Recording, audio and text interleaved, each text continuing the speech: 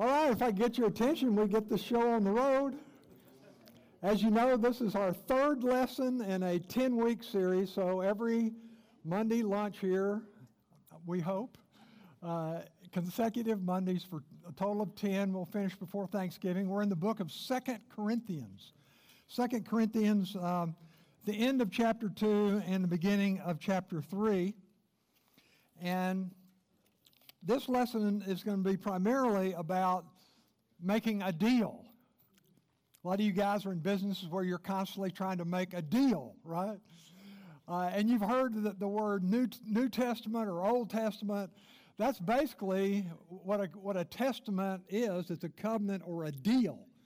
And Israel had the old deal, and now we have the new deal. Jesus ushered in the new deal of grace that we have now. And so chapter 3 in 2 Corinthians is primarily about, he's contrasting the old deal and the new deal.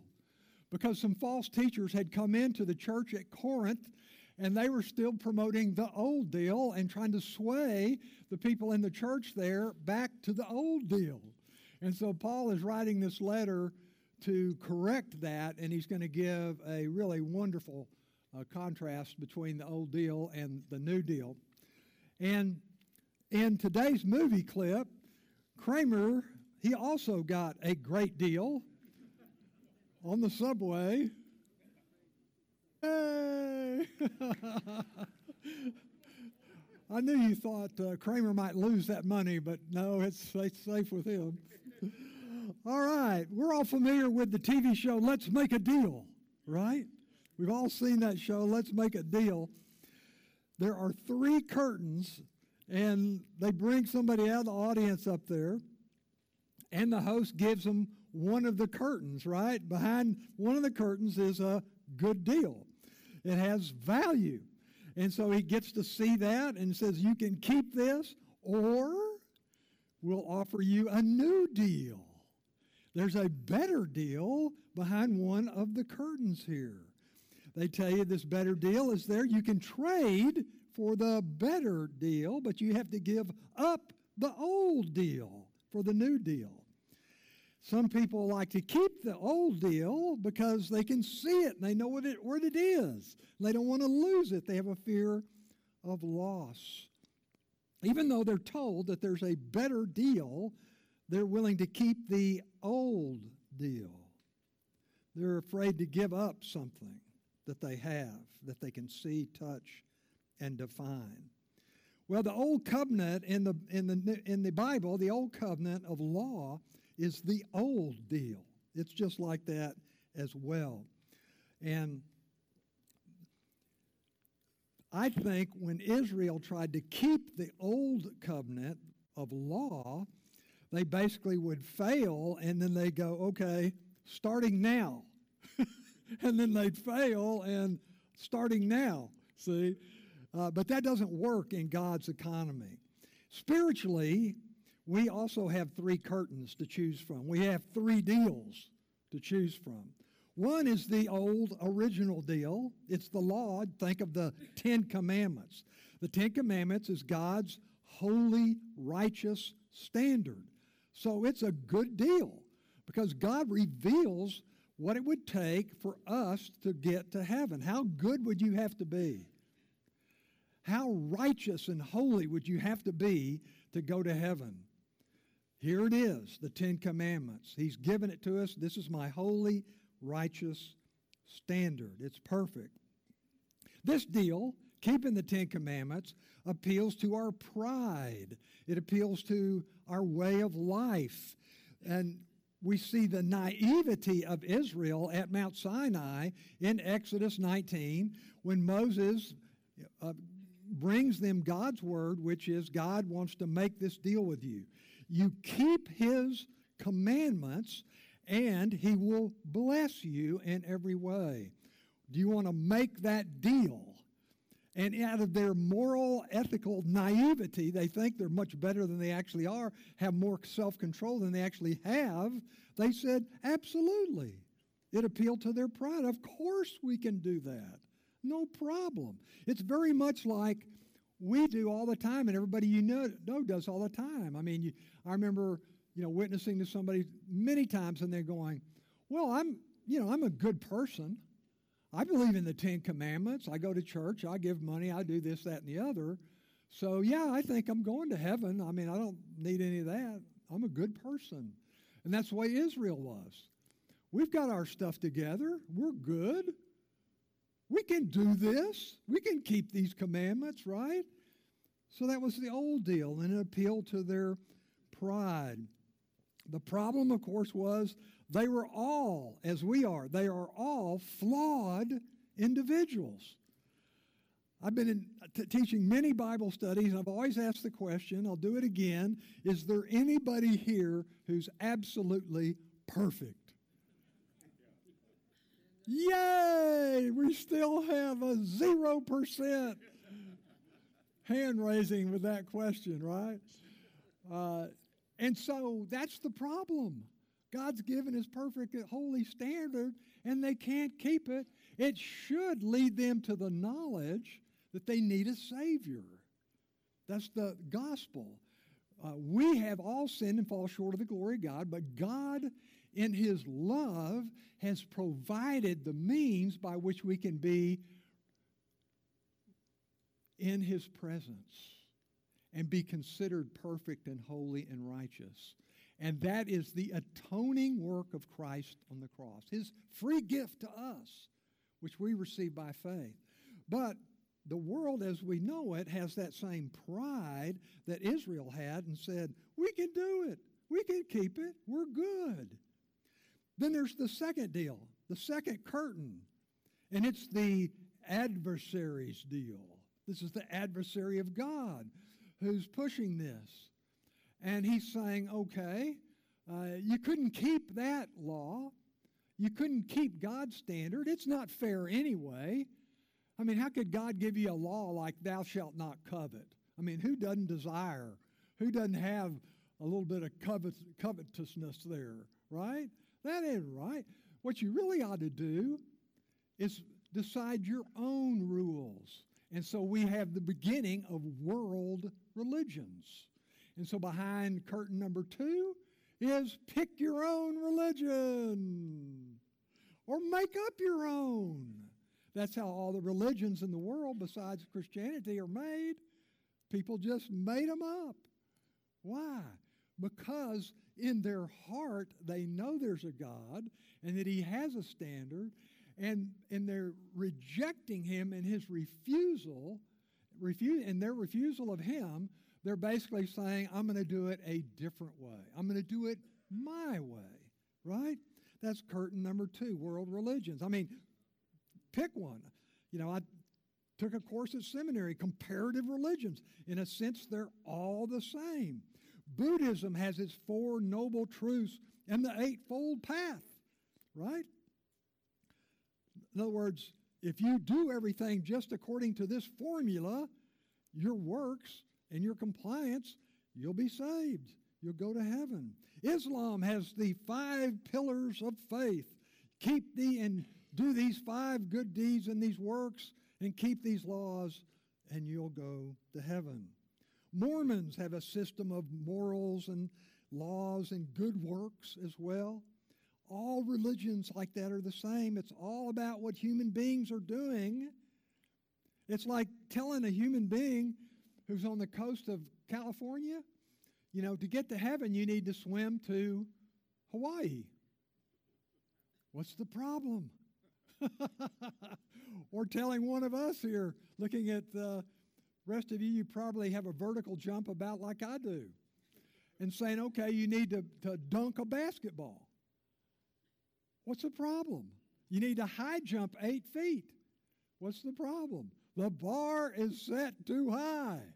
It's impossible. But in our pride, we want to come up with our own way, do our own thing. We have a God of our own choosing. I think God ought to be this way. My view of God is this. So you come up with your own God and your own religion. That's door number 2. And all the time Satan is back there saying, Absolutely. You have the right to choose. You have freedom of choice. Religious freedom. Israel historically actually traded their old deal for door number 2. They end up, you read all the historical books, they end up in idolatry. Idolatry. All the other religions, Canaanite religions. And then, of course, there's door number 3, the new deal, the better deal. And it's God's covenant, new covenant of grace. God has taken the initiative to provide salvation for us. What we could not do for ourselves, God has done. And so God has sent his own Son, the incarnation, into the world to provide the sacrifice, the perfect substitutionary sacrifice for us. And he accomplished that by atoning for our sins so that we might be saved. We receive it by faith. We believe in it, and it becomes ours. God imputes his righteousness to us. It's the best deal because you get unconditional forgiveness. All you got to do is receive it by faith, commit yourself to it, not works. You're not on a performance basis. Paul's going to say in today's lesson, you're free. You have liberty. You don't have the pressure. Remember last week we talked about the safety net? You've got the freedom of that safety net below you to catch you when you fall. So why would they ever want to go back to the old? In Corinth, these false teachers had come in the church at Corinth, and they were trying to sway them into coming back to the old deal. This is great to believe in Christ and call yourself a Christian, but you also need to do this work and this work and this, and you need to do this, and you need to eat kosher, and you need to be circumcised. What were they doing? The old covenant has still got its hooks in you and trying to drag you back down into a system of works. Well, the prophets and the New Testament authors said there was at least 5 reasons why the new deal, the new covenant, is better than the old covenant. So if you have your Bible there or electronic device, go back to Jeremiah with me. I'd just like to go over those real quick with you.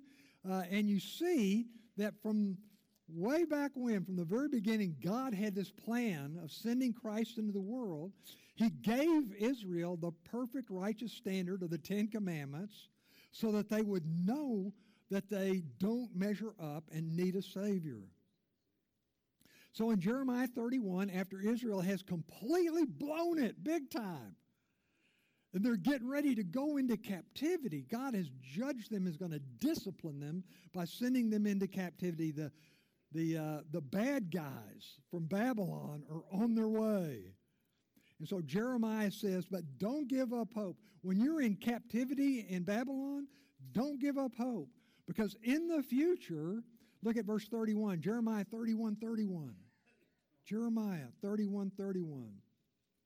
In the future, behold, days are coming, declares the Lord, when I will make a new covenant with the house of Israel. You have an old covenant, I'm going to make a new covenant with you. Not like, it'll be a different covenant, verse 32.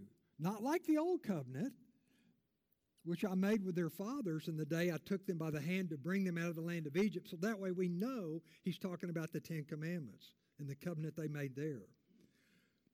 And here's the problem. That was my covenant which they broke. They couldn't keep it. They broke it. Is there anything wrong with the law? Is there anything wrong with the 10 Commandments? No. What was wrong was with the people. They were flawed, just like us. They couldn't keep it. So he says it won't be like the old covenant. This new covenant will be different and better. And so verse 33, he says, this is the covenant which I will make with the house of Israel after these days. I will put my law within them and on their heart. So the first problem of the old covenant, it was written externally on tablets of stone. It was in black and white. They could read it, but it wasn't in their heart. It wasn't a part of them. They had no heart for it. They still wanted to do the other stuff. And so you could say the new covenant, because God gives us His Spirit and changes our heart, softens our heart and changes our heart. And the difference is with the old covenant, it was an obligation. You're obligated to keep this law. So the old covenant was, I have to do this. And that was their approach. Okay, we have to do this. But with the new covenant, here's the difference. With a new covenant and a changed heart, I want to do this. That's a big change, isn't it? Remember when you were kids and they drug you, put your new clothes on you and made you take a bath and put your new clothes on you and drug you off to church? Do I have to go? No, please. You were obligated. You have to do it. But with the new covenant, God is saying, I'm going to change your heart. I'm going to give you a heart for my word and for me and to keep my law. So now we want to. It's not saying we're perfect, but that is a tremendous difference to be obligated to have to, and versus to want to. And that's what God has done, and it was predicted by the prophets. I will put my law within them, and on their heart I will write it. And I will be their God, and they shall be my people. Second problem, people had to teach themselves. Okay, you got this law that says the fourth commandment, to rest on the Sabbath. What does that mean? What does rest mean? What does not working mean? What's included in the not working? Well, Israel got their finest minds together and came up with like 39 categories of work. And under each category, they had about 8 or 10 subcategories of what work is, what you couldn't do. If you go to Israel right now, on a Saturday, you can't use the elevator because that's work. See? Now they have a Sabbath elevator, and in the Sabbath elevator, they programmed it to go to every floor. So on Saturday, if you stay in a high-rise hotel, you get to go to every floor. Ding! Ding! If you're on the 20th floor, it's going to take you a while. It's crazy. You can't legislate this stuff. You have to have a heart for it. And so by giving you a heart for it, you don't need somebody to teach you what it means not to work or teach you what it means to rest. You have a heart for it. It's the spirit of that law that's important, not the letter. So all the New Testament authors talk about the Sabbath, and they say, you've abused it, you've ruined it. God intended it for your good, and you've made some difficult work out of it. Thirdly, in verse 34, they had to have mediators, priests, in the temple to make the sacrifices. So they no longer need the priests with the new covenant because Jesus has made one sacrifice that is efficient and sufficient for all sins. You don't have to do those sacrifices over and over and over again. There's no need for priests. And besides, what was the problem with having priests between you and God? You look at the history of Israel, there was a whole lot of greedy, self-indulgent priests. I'm sure there's none of those today.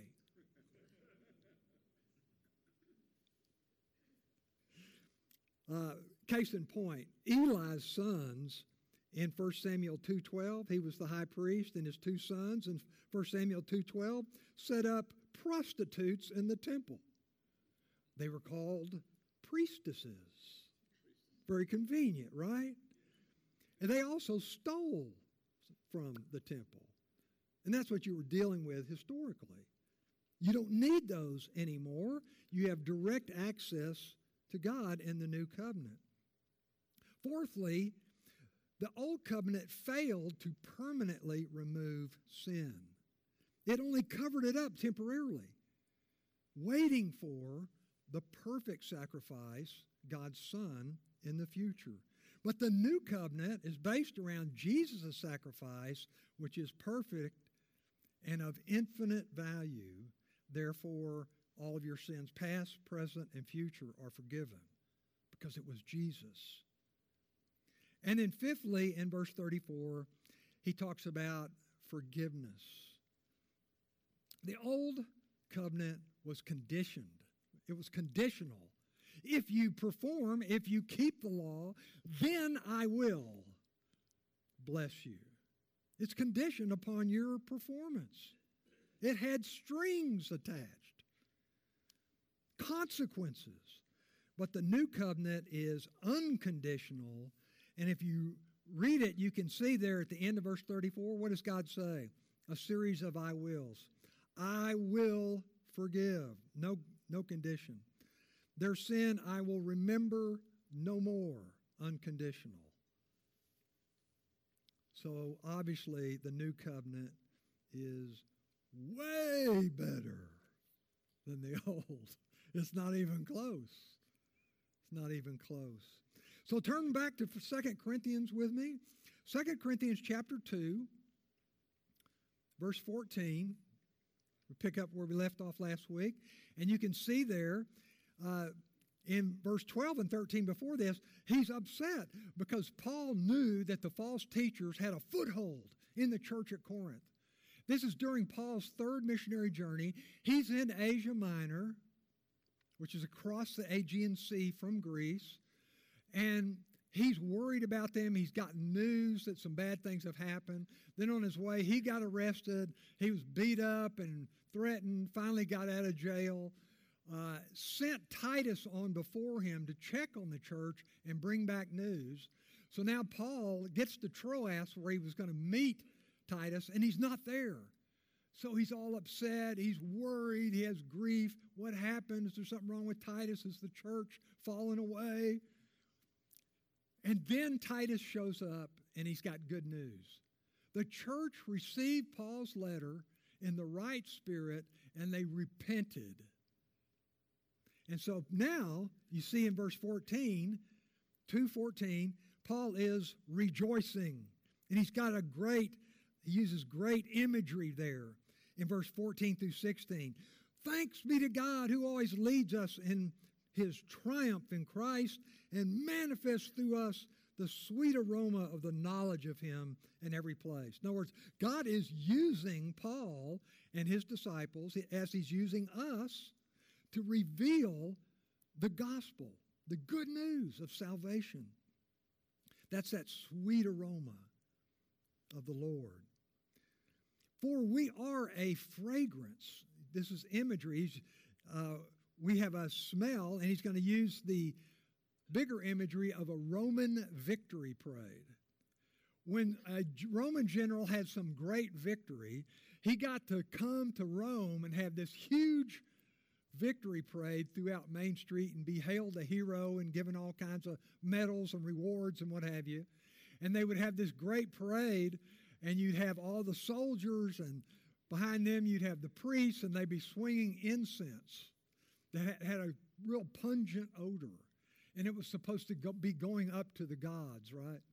And behind them, though, were the prisoners who had been taken in the battles. And they're in chains, and they're being dragged along. And what Paul is saying, the fragrance, the odor from that incense to the Romans is victory.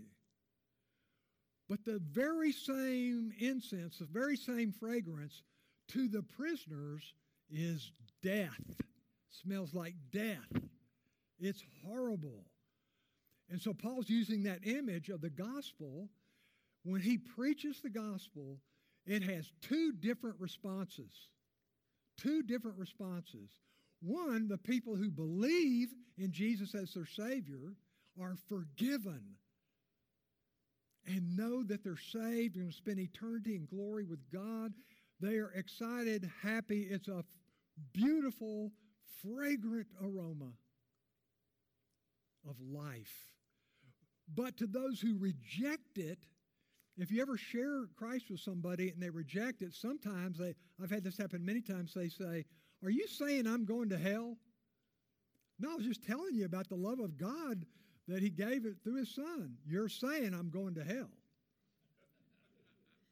That's what Paul's talking about here. When they reject the message, to them, it's a message of death. And so the very same fragrance has two opposing effects. We're a fragrance of Christ to God among those who are being saved, and we're a fragrance to those who are perishing, not believing. To the one, an aroma from death to death, to the other, an aroma from life to life. And who is adequate for these things? Paul said, this is incredible. We've delivered the gospel. God's used us to do this stuff. Many people are being saved, a fragrant aroma. Who am I that God would use me to save people's life? Paul says. I'm not adequate in myself to do this. It's the power of God in me. It's the gospel message, and it's the Holy Spirit who's opening their heart and mind to the truth of the gospel. Paul's just the messenger. He just showed up. So who is adequate for these things?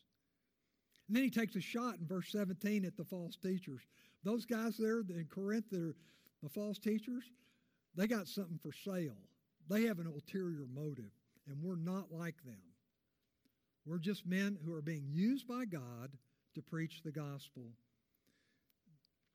And then in chapter 3, he's going to continue that line of thought, except now he's going to contrast, because the false teachers are holding on to and trying to teach the old covenant. Don't leave the old covenant. Keep it with the new covenant, they're saying. Keep all the laws and what have you. He's going to give a contrast. Paul is going to contrast the old and the new. And why the old? It had some benefit. It had some glory in revealing God's perfect holy standard. But the new covenant is far better. It's effective. It actually brings forgiveness and salvation. So he says to them, apparently in verse 1, the false teachers brought letters of recommendation from who knows where. These guys are really sharp, believe what they say, blah, blah, blah. But Paul said, are we beginning to commend ourselves again like they did with their letters of recommendation? Verse 2, you are our letter written in our hearts, known and read by all men. What's he saying? Your changed life, your transformed life is our letter of recommendation. That's what proves that the gospel of Christ is true, because it changes lives. Being manifested that you are a letter of Christ. Their changed life is like a letter of recommendation for Christ. Written with, not with ink, but with the Spirit of the living God. So the Holy Spirit has come into you and dwelt in you and changed your life from the inside out. You couldn't write a better recommendation than that for the gospel, a changed life. In verse 4, he continues on, in such confidence, that changed life as evidence, such confidence we have through Christ toward God, that now, not that we are adequate. So he goes back to that adequacy. Not that we are adequate in ourselves. Here's his humility. It's not because we're good speakers or we're that smart or we're that great a salesman like they say they are. Not that we're adequate in ourselves to consider anything as coming from ourselves, but our adequacy is from God. Paul's new covenant ministry sells itself.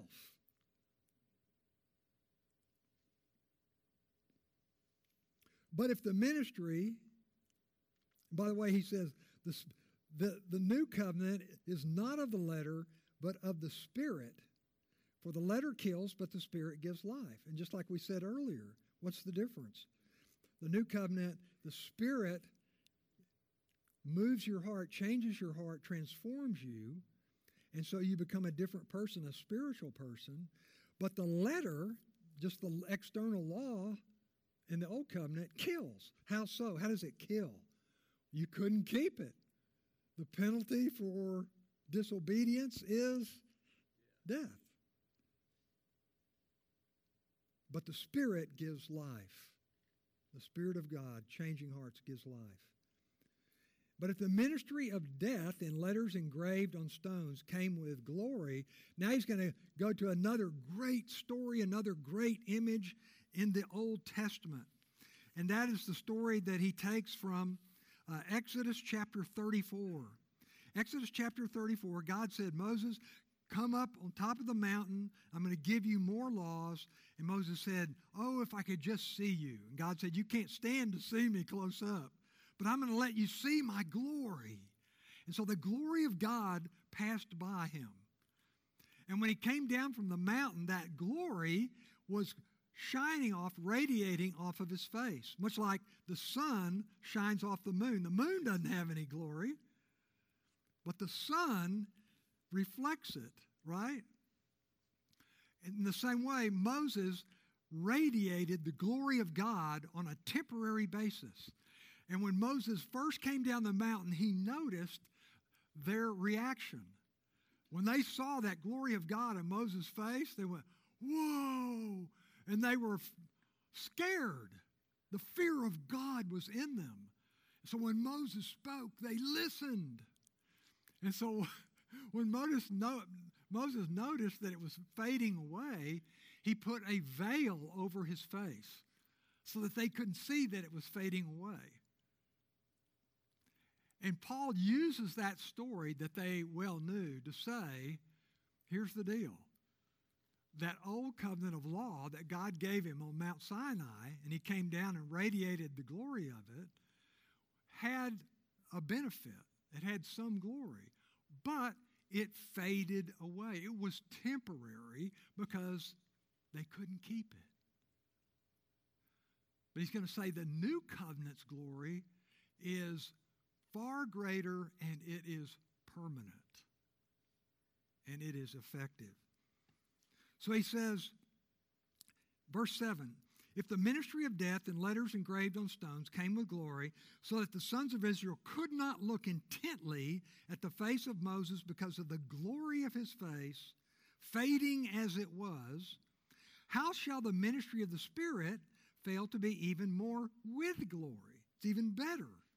For the ministry of condemnation, the old one, has glory, much more so does the ministry of righteousness abound in glory.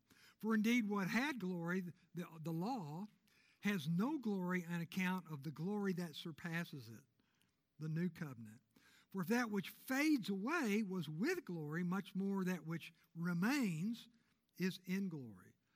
So the glory of the new covenant remains with us and doesn't fade away. It's permanent. Having therefore such a hope, that is our belief, it's desired expectancy. We translate that in English hope, but in the Greek it's desired expectancy. You fully expect it. To you it's a reality, and it's something you greatly desire. And that builds boldness in our speech. We're willing to go out and share the gospel. And we're not like Moses. He used to put a veil over his face so the sons of Israel might not look intently at the end as it was fading away. He didn't want them to see that. He wanted to keep that same fear in them that they had at the first. But their minds were hardened. Their minds were hardened for until this very day. At the reading of the Old Covenant law, the same veil remains unlifted because it is removed in Christ. What is he saying? People who still hang on to the old covenant are still looking at Moses' veiled face. They can't see the truth that it was temporary, in other words.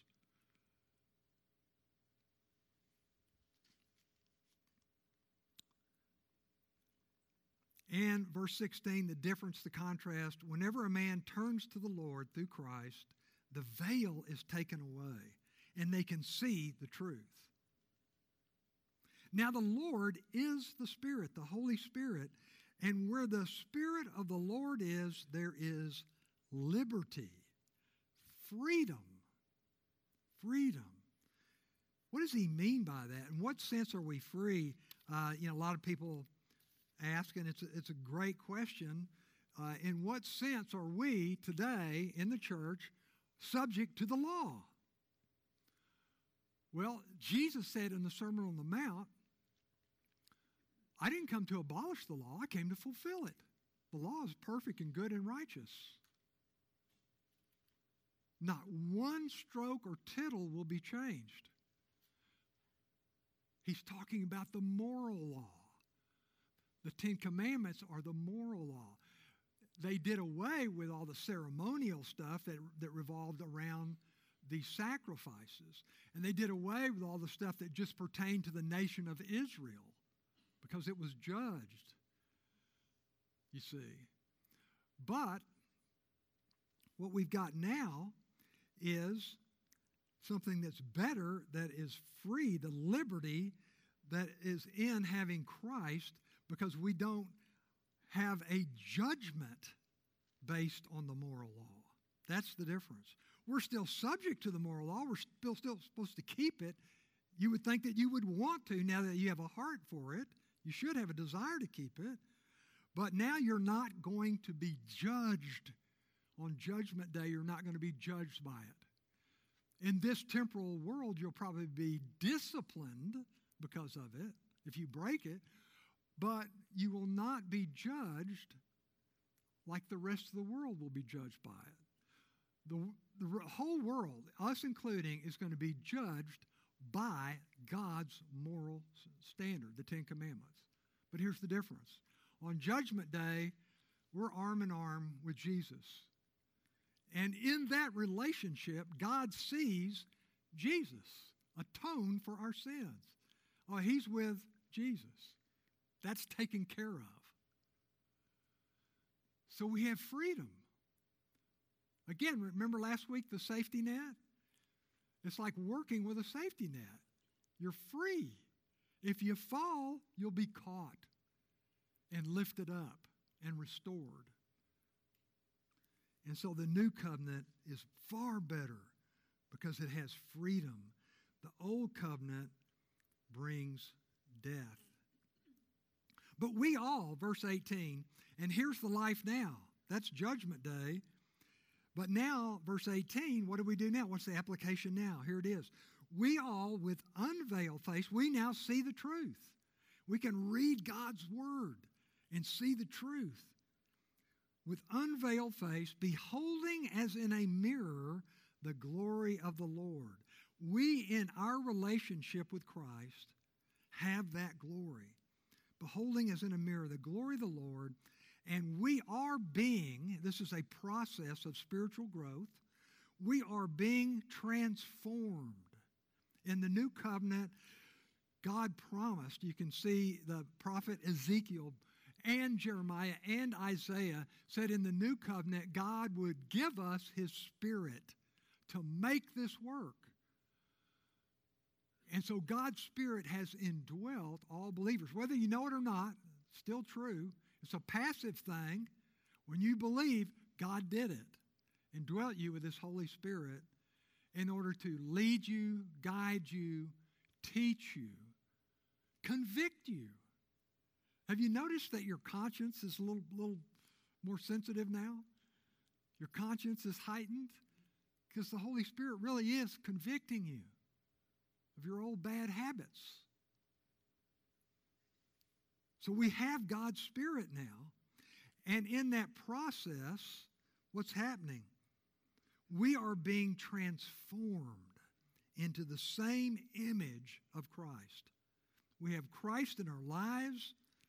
He's a part of us, and we're a part of him. And in that relationship, with the Spirit's help, we are being transformed in the same image of Christ from glory to glory. In other words, degree to degree of glory. You're growing, changing, just as from the Lord, the Spirit who is in you, changing you. So the old covenant was a diagnosis without a cure. The new covenant has a cure. Let me conclude with, if you'll turn with me to Hebrews chapter 8. The New Testament author of Hebrews makes a great case for this. In chapters 8 through 10, I just want to highlight a few of the verses for you. Chapter 8, Hebrews 8, verse 6, talking about Jesus being better. Jesus is also the mediator of a better covenant. And this new covenant, which has been enacted, has better promises: forgiveness, spiritual growth, salvation, eternity, way better than the old. Verse 13, chapter 8, verse 13.